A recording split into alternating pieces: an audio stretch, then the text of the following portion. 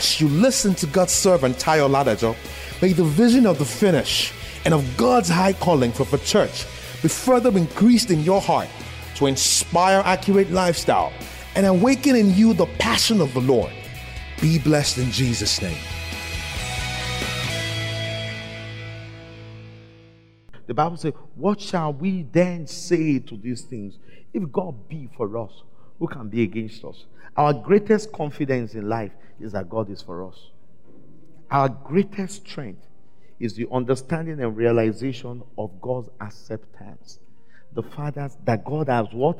Accepted. You know, when we lack the sense of acceptance, the love of God is what restores. The knowing that the Father has accepted us. And we need that revelation. We need to pray for that revelation of God's acceptance, the Father's love. God's acceptance, the Father's love.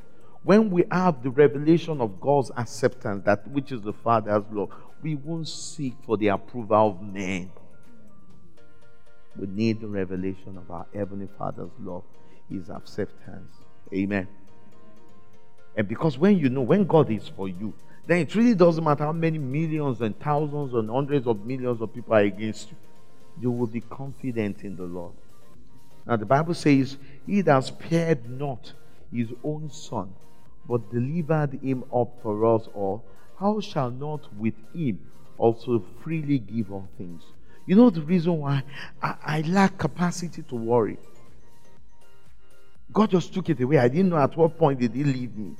But what I learned is I actually don't like capacity. Sometimes I look at myself and I'm afraid. Because there are times I have nothing in my account, I have nothing in my wallet, and I probably had very little. And I actually don't know the difference between those times and when I have much. Praise God. As in, is it normal? I don't think about my future. Praise God. And I realize that it's simply because I'm so sure somebody is thinking about it.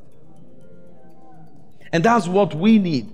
We need that understanding and that thing to sink into our subconsciousness. That God in heaven is in charge of our future. So it really doesn't matter what you're going through. You will end well. Praise God. 33. The Bible says, who shall lay anything to the charge of God's elect? It is God that justifies. Excuse me. This is when we mess up. And God is saying is that even when you make mistake, you have the great advocate waiting. He's waiting for the devil, the plaintiff, the devil to come with all his tricks and gimmicks. At every point of our blunder, our inadequacy and vulnerability, you have an advocate waiting to bring your case before the justice of heaven. You should be more conscious of your advocate than you are conscious of the plaintiff. A lot of times we are more conscious of the accusations of the accuser. Amen. Be more conscious of the mercy that comes, first of all, amen, from our advocate. But let me give you a shocker. Who is he that condemneth? It is Christ that died, yea, rather is risen, who is even at the right hand of God and maketh intercession. Now, there's a problem. The devil has a problem over my life. As far as my life is concerned, the devil has a problem. You know what? The scripture now tells me, the one who sits in judgment, that the plaintiff will raise the charge against me, that he will argue the charge before, is Christ again, who even died for the sake of this very offense that the enemy is bringing before him. Praise God. Now you see, the devil is in trouble from all sides. When we understand, when we have the revelation of the love of God, Satan will suddenly realize that the judge is our intercessor. The judge is our lawyer. Praise God. It is called the revelation of the love of God. The one the devil is saying, my Lord, my Lord.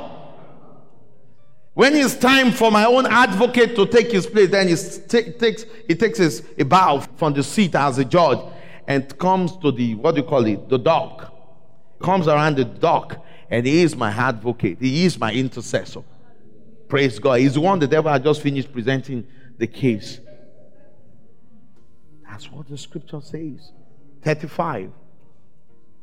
Who shall separate us? Now, the only thing is that it is, let somebody say, the love of God. Now, you might go through tribulation, go through distress, go through persecution, famine, nakedness, peril. What else is worse than all this? Tribulation. Tribulation. That's tough situation. Distress. Physical pain. And mental pain, emotional pain. Persecution, when people are against you. Famine. Lack of finances. You understand? Nakedness. It's so bad that you went into penury. Peril. Pestilence and diseases and sword, war, the civil war, like you're going through the living in Afghanistan. And you begin to come and realize the love of God. He cares for you. The living in Afghanistan, the living amidst war and sword. Christ died for you. Is the love of God. So one of the things we need to ask for on a consistent basis is that, Lord, grant me the understanding of my Heavenly Father's acceptance, the revelation of His love for me, it will revolutionize our lives. That's our greatest need. And the more we come to the place of conviction and trust in the love of God, the more the atmosphere of glory is created around you. Amen. Thank you for listening to this timely word of the Lord.